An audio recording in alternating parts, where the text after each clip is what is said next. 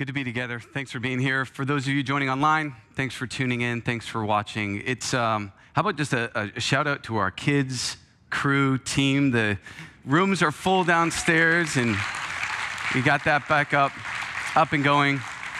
There's been a lot of volunteers working behind the scenes to make this happen, and it's been sitting empty for quite a while. So as you can imagine, there were a lot of cobwebs that needed to be dusted off in order to make this happen. So it's been pretty awesome. My name's Chris. I'm one of the pastors here. And before I begin with today's message, I just want to acknowledge that we have Pastor Dennis and Donna Burrill who are joining us this morning. And they had pastored CCC for a season of 27 years. And so welcome. We appreciate you being here, and we thank you for all that you've done for our church. And also, the Reichs have made it all the way from Arizona as well. So the Reichs are here joining us too. So within 4 weeks' time, it was candidating weekend, and now you're Massachusetts. So it's pretty awesome. Oh man, it's exciting. And yeah, so no pressure for me, right? This will be good.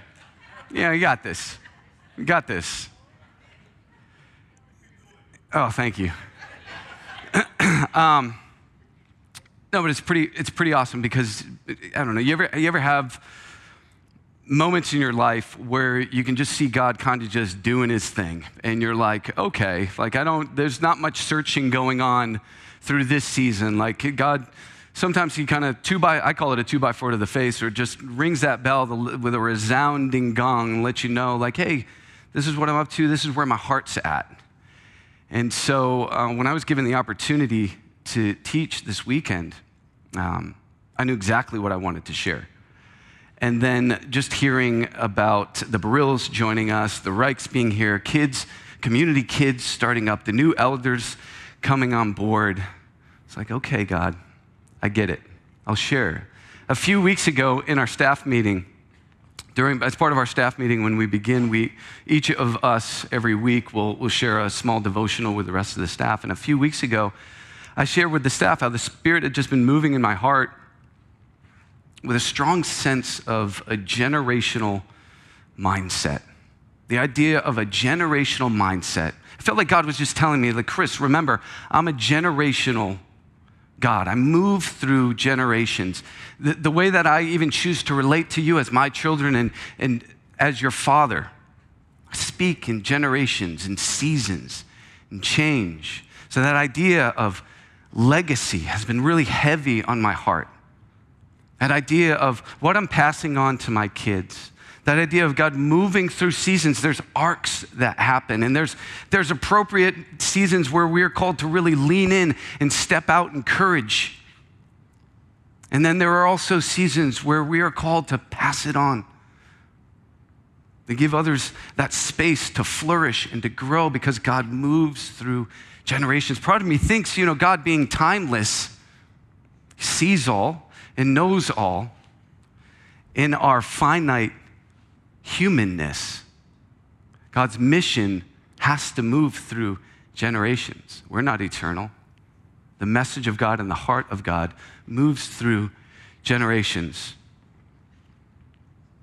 Generation to generation as we rejoice in the rhythm of God.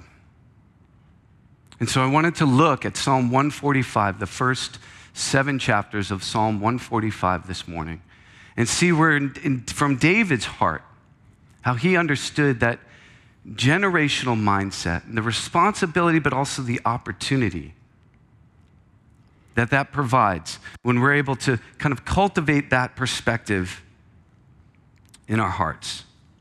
But before we do that, I want to take a moment to pray. We'll ask God to reveal himself to us, for his Spirit to work in our hearts as we lean into his word and as we learn more about him. So let's pray. Father God, we surrender. God, you've chosen to speak to us through your word, through one another. Help us now to yield our hearts and our minds to your Spirit as we look into your word and as we consider these things, that you are a generational God, that you move through generations, how that applies to us, Father. We pray for your Spirit to stir in us now. Reveal yourself to us now. We want, with expectation, God, we want to come out of this morning just growing closer to you, more in love with you, and more sure of our identity in you. Do that now, Lord. We invite you to do that. We surrender before you. And we pray these things in Jesus' mighty, mighty name. Amen. So Psalm 145. Psalm 145 is the last psalm attributed to David as the author. And not only that, but it's given the title, a psalm of praise. Now, David wrote 70-something psalms, but this is the one psalm that is David's, it says in the subscript, David's song of praise. So this could be considered kind of David's pinnacle of praise.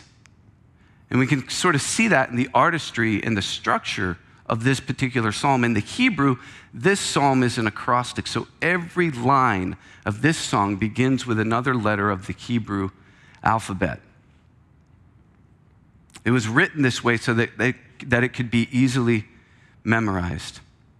So I'd like to read that together now. I'm going to read from the NIV, Psalm 145, verses 1 through 7. A psalm of praise of David. I will exalt you, my God, the King. I will praise your name forever and ever. Every day I will praise you and extol your name forever and ever. Great is the Lord and most worthy of praise. His greatness no one can fathom. Do you think David is worshiping here? I mean, it's just flowing out of him. As I've been studying this psalm, I'm like, man, if heaven is a place where I get the opportunity to meet David and David gets to sing for me, I'm going to say, man, can you sing this one? Can I hear you sing this one? It goes on, one generation commends your works to another. They tell of your mighty acts.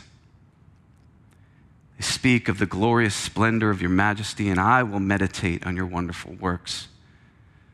They tell of the power of your awesome works, and I will proclaim your great deeds. They celebrate your abundant goodness and joyfully sing of your righteousness. David's psalm is a psalm of praise, and it's a reminder of praise. The way that it's written, even to this day in Jewish tradition, the tradition is to recite this twice in the morning and once at night. And it's written in a way that it is easily memorized and easily recited. It's a mnemonic device. It makes me think of that travel game or that picnic game where you're like, I'm going on a picnic and I'm going to bring awesome apples. And then the next person says, I'm going on a picnic and I'm going to bring awesome apples and big binoculars or whatever. You ever play that game as a kid where you have these words and you're setting it up structurally? This is set up alphabetically so that it's easily memorized. It's a reminder of praise. And look at all the calls to action in the second half of what we just read. All those action verbs. It starts in the first section with exalt, praise, commend, tell, speak, meditate, proclaim, celebrate, sing. Why is David writing with such artistry? I don't know if I could write a poem where every line begins with. I'm sure I could, but probably wouldn't be that good. Why is David writing with such artistry and memorability? David, being a man after God's own heart, would have sensed that a generational mindset is also close to the heart of God. Would have known and seen how God moves through generations. And part of me wonders, as I read that, if David had this sense of responsibility for each of these action verbs to proclaim the works, the mighty acts, splendor, majesty, wonder, power, greatness, goodness, and righteousness. Would he have sensed that generation to generation responsibility and opportunity to proclaim these things, the importance of them? It would make sense to me why he would write a poem or a song in such a way that it's easily memorized, because I know all too well in my own heart in the day-to-day, and David had a lot more going on than I have going on in my life. But it's hard. It's hard to set aside that time. You almost have to remind yourself to remember. Maybe it wasn't a struggle for David, but I do know it's a struggle for me. It's easy to get caught up in the day-to-day. It's easy to get caught up in the busyness of life. It would make sense to me why David would construct the psalm this way. I wonder if he understood that responsibility, though, towards generations past and generations to come, to proclaim the works, mighty acts, splendor, majesty, wonder, power, greatness, goodness, and righteousness of God. David knew how to worship. We already know that. But he would have also understood how his worship moves from generation to generation, how it affects generation to generation. He was singing about it. I love how R.C. Sproul puts it, and that praise is for all tenses, past, present, future. Past generations, current generations, future generations. In the structure of this psalm, he would have known the importance of generational worship. God is worthy of our praise from generation to generation. The importance of extolling and proclaiming and praising the name of God from generation to generation. Looking back and looking forward, because God moves through generations. What's that quote from the movie God's Not Dead, that God is good all the time, and all the time God is good, right? God is worthy all the time, and all the time God is worthy of our praise. When I say that out loud, I think to myself, yeah, that makes sense. But then when I think of my day-to-day and I start to segment my life out, I realize, man, I'm not walking around thinking that constantly. I'm not constantly proclaiming. A worship not only reminds us of God's works, mighty acts, splendor, majesty, wonder, power, greatness, goodness, and righteousness, but it reminds, look in verse 4, one generation to another. One commentary I wrote said, one generation will pass on to the next a language of praise. A language of praise. Just being known as someone whose purpose and passion was to pass on that language of praise to the next generation. And I think this is why Paul instructs us in Ephesians 5 to be filled with the Spirit, speaking to one another in psalms, hymns, and songs from the Spirit. Sing and make music from your heart to the Lord, always giving thanks to God the Father for everything in the name of our Lord Jesus Christ. There's that phrase again, one another, from generation to generation. Praise of all tenses. Just like we read in Psalm 145, one generation commends to another. Paul instructs us to sing, make music, give thanks to God, to one another. It's our responsibility to respond. Maybe responsibility sounds a little too rigid, a little too legalistic. But what about this? What is our responsibility? The posture of our hearts, how we respond to who God is and all that He's done. It's our worship. Our worship reminds one another of the works, mighty acts, splendor, majesty, wonder, power, greatness, goodness, and righteousness. That's what Paul's saying in Ephesians 5. And here we see that David saw this. I just called him Dave.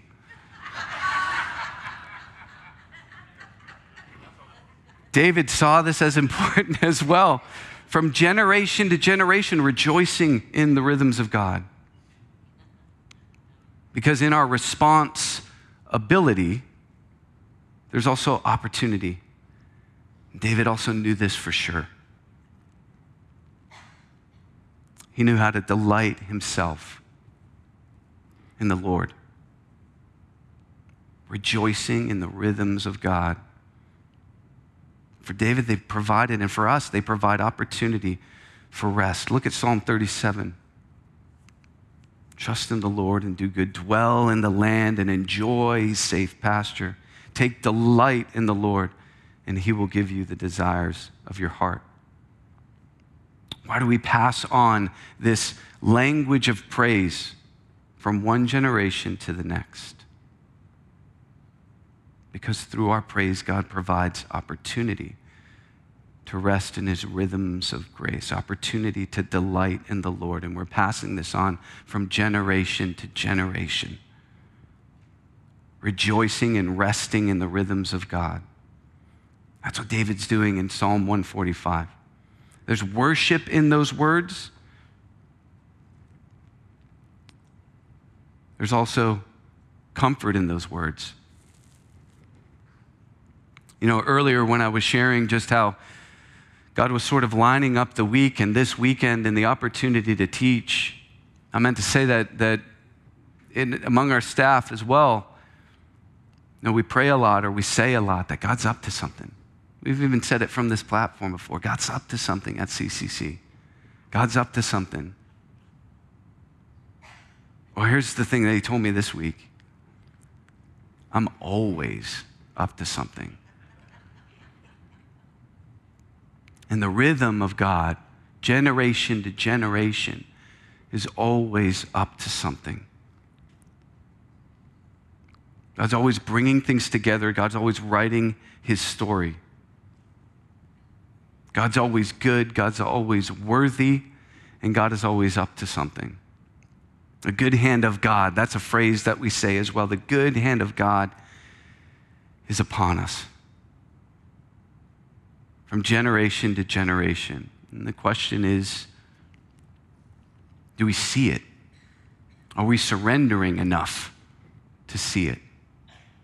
Are we pulling ourselves out of the busyness of life, building into our hearts this posture of praise that David is emanating, even to the point where maybe he's structured this in a way so that he wouldn't forget. He's building in these songs of praise with these alphabetical, acrostic, mnemonic devices so that he wouldn't forget. He's reminding himself. Look at many times it says I in those verses. I will do this. I will do this. Part of me thinks that David is just solidifying and solidifying and solidifying this posture of his heart. He's building it into his own life because he understands the importance from generation to generation. Sharing stories. When I think of Bible stories and my church experience growing up as a kid. By the way, we should be so grateful for the spaces that we have downstairs with the classrooms and the TVs. And I've been working with Claire as she's been setting up all the lessons and all the tools that we have. I remember one of my Sunday school classes was on like the handicap ramp out the outside of the church because there weren't enough rooms. And when I think of these Bible stories, my brain always immediately goes back to those old flannel graphs. Do you remember those? The old flannel graphs with the different figures that you'd stick up there to tell your story. Noah and the ark, 2 by 2, Red Sea splitting. But when I think of the good hand of God, I think of the rhythm of God from generation to generation. All those stories are true and they should be taught, and we should be teaching them to our kids. But for us, the Holy Spirit living in us, God is writing his story through us now. And I often wonder, like, what would my flannel graph look like? Like if I could sell my flannel graph kit on Amazon to tell my story, what would be all the little cutouts that I'd be sticking up there? But the rhythm of God moving from generation to generation, writing his stories through us now.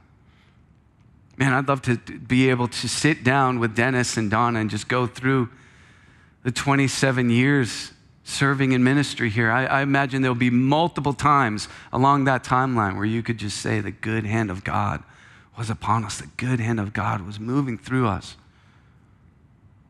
We got to spend some time last night with the Reichs and just, again, their story of just 4 weeks of just Massachusetts. Here we are. He texted me this week, said, yeah, we're changing our licenses over. I mean, that's like, to think of the amount of time. I mean, but I know from your story, as I'm sure we'll hear, like the good hand of God just moving, the rhythm of God moving through your story. So the question is, do we see it? Do we see it? Are we sensitive to it? Are we willing to build this sort of posture of our hearts into our lives? We're proclaiming the works, the mighty acts, the splendor, the majesty, the wonder, the power, the greatness, the goodness, the righteousness of God. That's what David's doing in Psalm 145. And here's the awesome part for us is as the good hand of God is writing our story, he's drawing us closer and closer to himself. That through the greatest story is that God, the creator of the universe, in his grace, mercy, and loving kindness, reached down from heaven through his son Jesus so that we sinners could be rescued from our brokenness and promised an eternal living hope. 1 Peter 1, right? That's a part of God's rhythm as well, and he's inviting us into that. Would you respond? If the good hand of God is touching on your heart for the first time, if you're viewing online and you're experiencing this truth for the first time, we want you to know that Christ loves you, cares for you, that he wants you to experience fullness of life within the rhythm of God. And for those of us who have been Christians for a long time, who have known God and walked with God for a long time, maybe this is a rekindling. Maybe we go back and you read Psalm 145, and as much as it should be read and it should be taught, you know, this is David's psalm of praise. But you go back and you read that, and then you write out your psalm of praise. What's your psalm of praise? You might not be able to be as artistic as David. What is that one thing that you want to remind yourself that proclaims the works, mighty acts, splendor, majesty, wonder, power, greatness, goodness, and righteousness of God? I think of our kids volunteers as well, and just how grateful we should be for what they're doing in surrendering and serving our church and handing off this message, the good news of the gospel, handing it off to our children as well. But I also want to encourage each family here whose kid is down in a lesson space right now to take on that responsibility and opportunity as well. So write God's story, write it on your doorpost, right? From generation to generation. Our God is a generational God. He moves from generation through generation. And we have a responsibility and the opportunity for generations past and generations future, generation present, to proclaim the mighty works of our God. Amen? Amen. Let's pray together.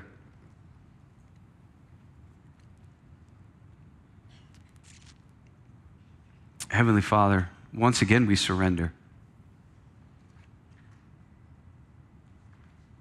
Once again we acknowledge your goodness, your sovereignty, your power, your splendor, the wonder that we find in who you are. God, we can see that you move through generations, and we can see as you've moved through generations here at CCC. We've given the opportunity this Sunday to just celebrate our church. Celebrate the people who are your church, past, present, and future. So I pray for CCC and for all of us as we move into this next season, that we are fueled with that mindset.